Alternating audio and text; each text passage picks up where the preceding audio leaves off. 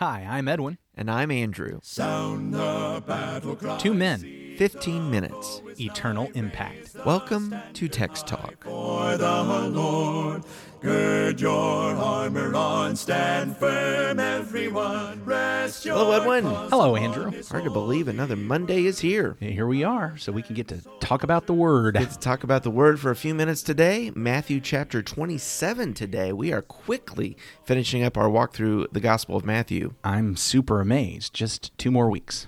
It's 2 more weeks. 2 more weeks. Yeah, so where we left off last time, of course, we were finishing up Matthew chapter 26. We find Jesus being betrayed in the garden by Judas, betrayed by a kiss. Yep. And so we're going to have him go before the council in the last chapter, and now he's delivered to Pilate. And here's what I want to do this week. I'd like for us in our conversations to take some character studies. Yeah. There are several different folks' faces around the cross here that I think it'd be good for us to look at. So I want to start with Judas today. You cool with that? Okay, hey. Okay. So Matthew 27, beginning at verse 1, I'm going to be reading from the English Standard Version. When morning came, all the chief priests and the elders of the people took counsel against Jesus to put him to death. And they bound him and led him away and delivered him over to Pilate the governor. Then, when Judas, his betrayer, saw that Jesus was condemned, he changed his mind and brought back the 30 pieces of silver to the chief priests and the elders, saying, I have sinned by betraying innocent blood. They said, What is that to us? See to it yourself. And throwing down the pieces of silver into the temple, he departed, and he went and hanged himself. But the chief priests, taking the pieces of silver, said, It is not lawful to put them into the treasury, since it's blood money. So they took counsel and bought with them the potter's field as a burial place for strangers. Therefore that field has been called the field of blood to this day. Then was fulfilled what had been spoken by the prophet Jeremiah, saying, And they took the 30 pieces of silver, the price of him on whom a price had been set by some of the sons of Israel, and they gave them for the potter's field, as the Lord directed me. The 30 pieces of silver was something that came up in the early part of Matthew 26, that these chief priests had made an arrangement with Judas, and they had paid him up front that he would be the in to the group. He could identify for them who Jesus was to the crowd, and the mob, I should say, and they would know who to arrest. And so he brings them to Gethsemane, and Jesus just goes. He does. It throws off Peter. Yeah. It throws off the rest of the apostles. Yeah.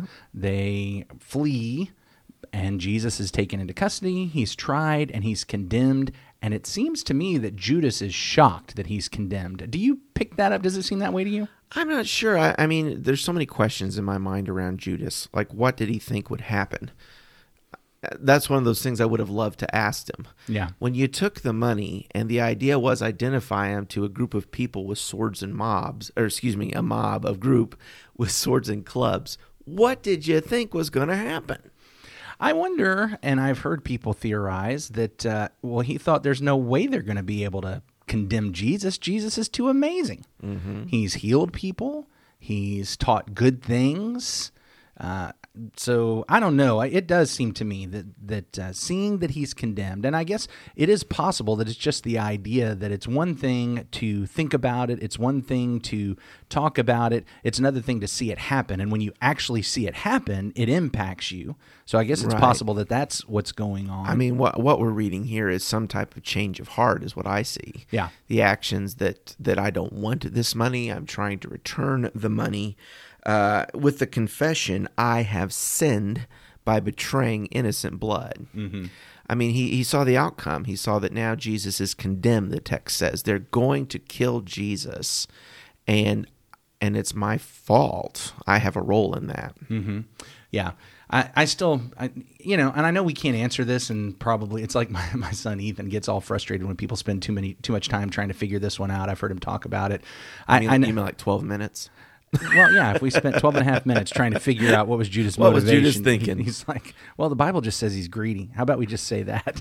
Well, I mean, you do have that in John. In John's gospel, it lays out a lot more that Judas was even stealing from the group, for a while to line his pockets. Yeah.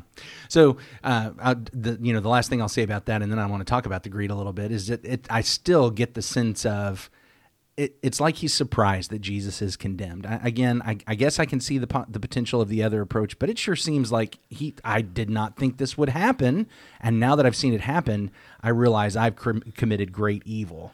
So I was reading over this, and it put me in mind of a text that I hadn't necessarily made this connection before, but you had, or perhaps you have. But back in the law, in the book of Deuteronomy, in the 19th chapter, there's a law put out about those who are involved in bearing false witness, right? And so in Deuteronomy chapter 19 and verse 16, it says, if a false witness rises against any man to testify against him of wrongdoing, then both men in the controversy shall stand before the Lord, before the priests and the judges who serve in those days, and the judges shall make careful inquiry, and indeed, if the witness is a false witness who has testified falsely against his brother, then you shall do to him as he thought to have done to his brother, so you shall put away the evil from among you.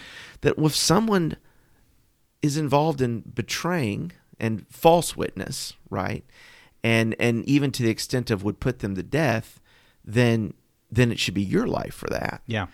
And to me, that echoes here in this situation. That if Judas is having a moment of clarity, repentance, righteousness, I have betrayed innocent blood. Someone is going to be killed because I acted falsely. What is that to us? There's no remedy here with the people. They're not going to repent. They're not going to turn this fellow loose. Yeah. And Judas goes and kills himself. So you think Judas is trying to enact the justice of the law against himself? I mean, I wonder.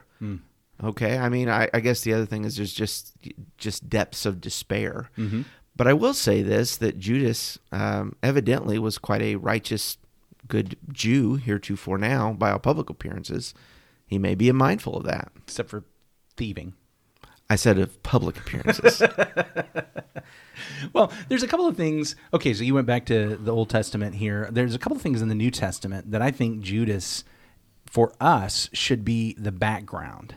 And one of them is this idea of greed and thieving. Because I know what Paul is going to teach us in 1 Timothy chapter 6, verses 9 and 10, is that those who desire to be rich fall into temptation. They fall into a snare. They fall into harmful and senseless desires that will end up plunging them into ruin and destruction. Whenever I hear that, the first person I think of is, oh, that sounds like Judas. That sounds like Judas. And it is interesting that it's not like the money that he got really made him wealthy and rich. No. These are not huge sums of money, but, a little bit here, a little bit there, and he's trying to add to his own wealth and enjoy money. And in the end, it pierced him. Right. He wandered away from the faith and he was pierced with many pangs, which is what Paul goes on to say about those who desire to be rich, those who are pursuing First Timothy 6. Yeah. And so I see Judas as a beginning here, and tying into what you just said, this is what led me to want to go ahead and say this, is that up to this point, I mean, again, we said last week that when Jesus said somebody's going to betray me, nobody said it's Judas, isn't it? Correct. We've been they watching all ask, him. Is it I? Yeah, we've been watching him, and we can tell he's a bad guy. It's him, isn't it? Nobody said that, and he did have this secret sin that was going on in his life, and that's the thing. He had this love of money, this craving for more, and it started with, I'll just take a little bit from the purse that I get to have control over. And it led to straight up denying and betraying the master that he had followed for 3 years. That's how intense this desire can impact us. Well, and I'm not trying to suggest that Judas does the right thing by bringing the scripture to mind. I still think what we see is the one in Deuteronomy, that this fellow is taking the law into his own hands, and he's deciding, I'm just going to act unilaterally here, and I'll do what I believe I need to do to make this as right as I can make it. I was no longer commenting on that. I was moving on. And we need to move on. I just thought, I'm not trying to say that there's some biblical justification in Deuteronomy to take your own life. I'm not saying that.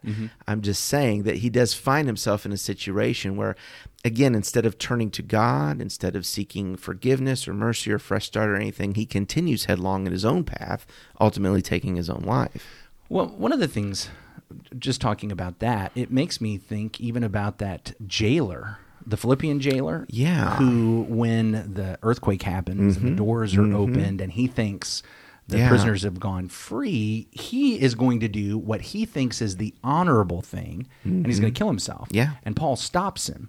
You know, there was an honor-shame idea in this culture, and whether Judas was thinking of that passage in Deuteronomy particularly or not, I certainly believe he was dealing with shame. And he, in his mind, the only honorable way to deal with that shame was to take it into his own hands and to kill himself. Which actually, by the way, that provides a great segue to the second principle in the New Testament that Paul teaches that I think Judas is the background for. Yeah. And this one's in 2 Corinthians chapter 7 and verse 10. There, Paul talks about the difference between worldly grief and godly grief. Godly sorrow, godly grief leads to repentance, which of course leads to life. Yeah. Worldly grief leads to death. Here we see, in fact, and I guess I think about this as I contrast Judas with Peter. Sure. Here are two men that have grief. In the last chapter, when Peter heard the rooster crow, he goes out mourning, weeping. Right. But we know that ultimately he's going to be restored. That's right. Judas, as he goes out mourning and weeping, he returns the money, but his answer is rather than turning to God, finding forgiveness in God, Right. his answer is the only way for me to escape is to kill myself. Yeah. It's one of those things that, I believe that we cannot sin in such a way that the Lord wouldn't forgive us, that he did go to the cross to pay for our sins. But we must be humble to confess it to him. We need to take it to him and seek forgiveness. Repentance can be hard, depending on what you've done and where you're coming from, to turn around and pursue the Lord's way. And maybe that's scary to people. Maybe they think that's too difficult a path to tread, and yet that is the way that leads to life, repentance before the Lord. In my mind, as I place myself in Judas' shoes and I consider my own sins and my own reactions to sin, I do think we have an issue of pride here. And I think that follows along with what Jesus had said earlier, that you won't, look, if you guys don't humble yourself like this little child, Right. you're not even going to be in the kingdom. There was that pride, humility, and we've got this one of the apostles who ends up not being in the kingdom. And the reason why I tie it to pride is because I think this issue of allowing my shame to conquer me, allowing the shame to be so strong that my only escape is my own personal death, is a pride that says, I cannot live knowing I've done this.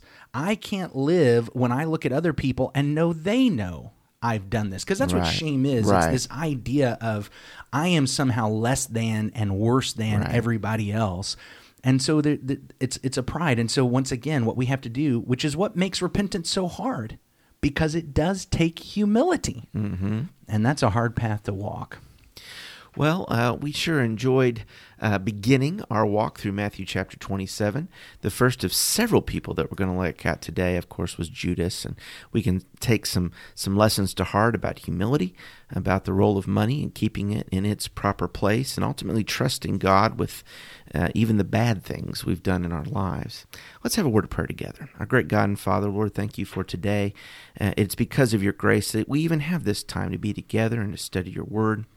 Father, we pray that we might learn from this chapter all the different faces that we look at around the cross. In this first one, Father, we pray, Father, that we might be able to take a deep look at our own failings, our own betrayals and deceits, Father. And it can be a dark place, but to find your light in repentance and new birth in the gospel, second chances, Father, and to trust our lives with you in that. In Jesus' name we pray. Amen. Amen. Thanks for talking about the text with us today. I'm Edwin Crozier, and I'd like to invite you to join the Christians who meet on Livingston Avenue in Lutz, Florida this Sunday for our Bible classes and worship. You can find out more at christiansmeethere.org. Check out our daily written devotional that goes along with today's episode. You can find a link for it in our show notes. Michael Eldridge sang all 4 parts of our theme song. You can get more from him at acapeldridge.com. Please remember to subscribe, rate, and review Text Talk in your favorite podcast app so others can find it and learn about it more easily. Have a fantastic day. Steady, pass the word along.